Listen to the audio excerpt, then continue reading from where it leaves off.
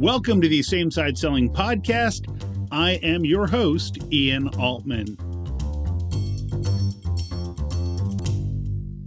In this month, in our Same Side Selling Academy Coaches Corner, there were a number of discussions and a number of questions that people had that boil down to one common theme. And so this is a trend we're starting to see now as people are getting back to live events and being in person more and more. And that is, what do you do?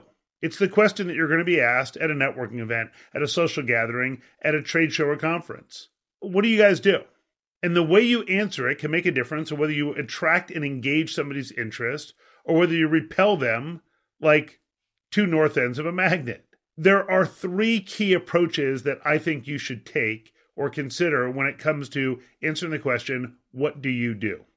First, this is an area where actually the Ivy League presidents, their answer could be relevant, which is, I need a little bit of context. Meaning, someone asks you, what do you do?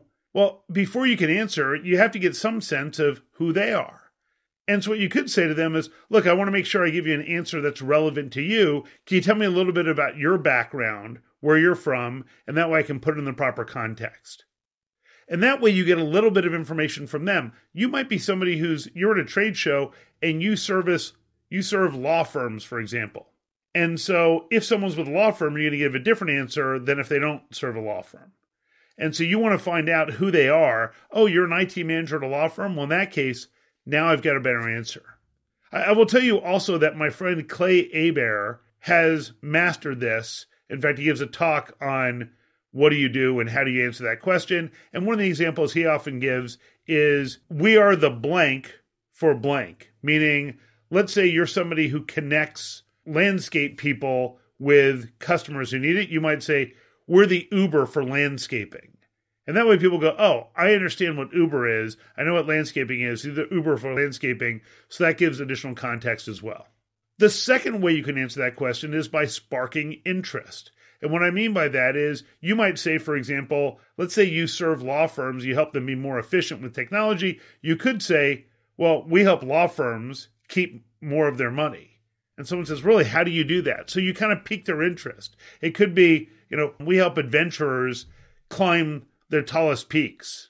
Well, what do you mean? And so you're giving something that necessitates, if anyone's listening, another question to learn more about what you do.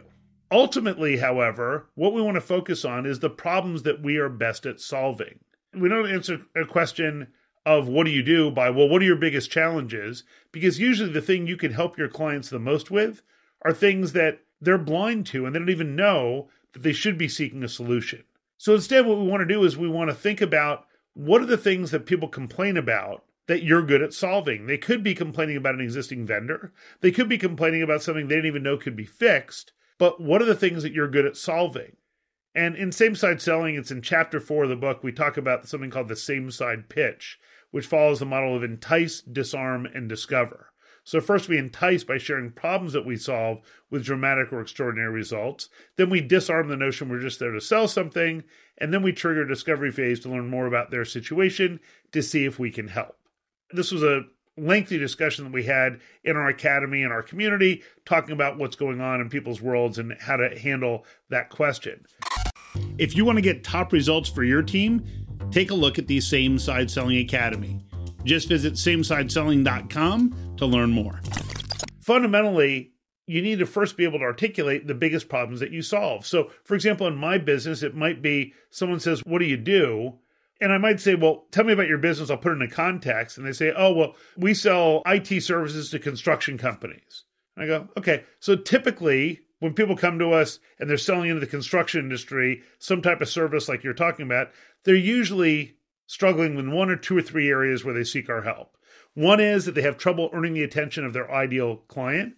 The second is they get commoditized. So even though they offer much better value than other people treat them like a commodity. And the third thing is they have long sales cycles that just seem to take forever with no end in sight. And if they had a better way to address that, they wouldn't be losing money.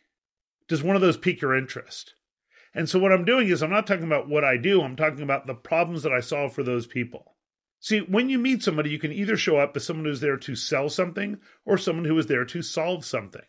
We always want to make sure we're showing up as someone who's there to solve something. And that way, the person we're talking to is likely to be more open and transparent, because no one likes to feel like they're being sold to.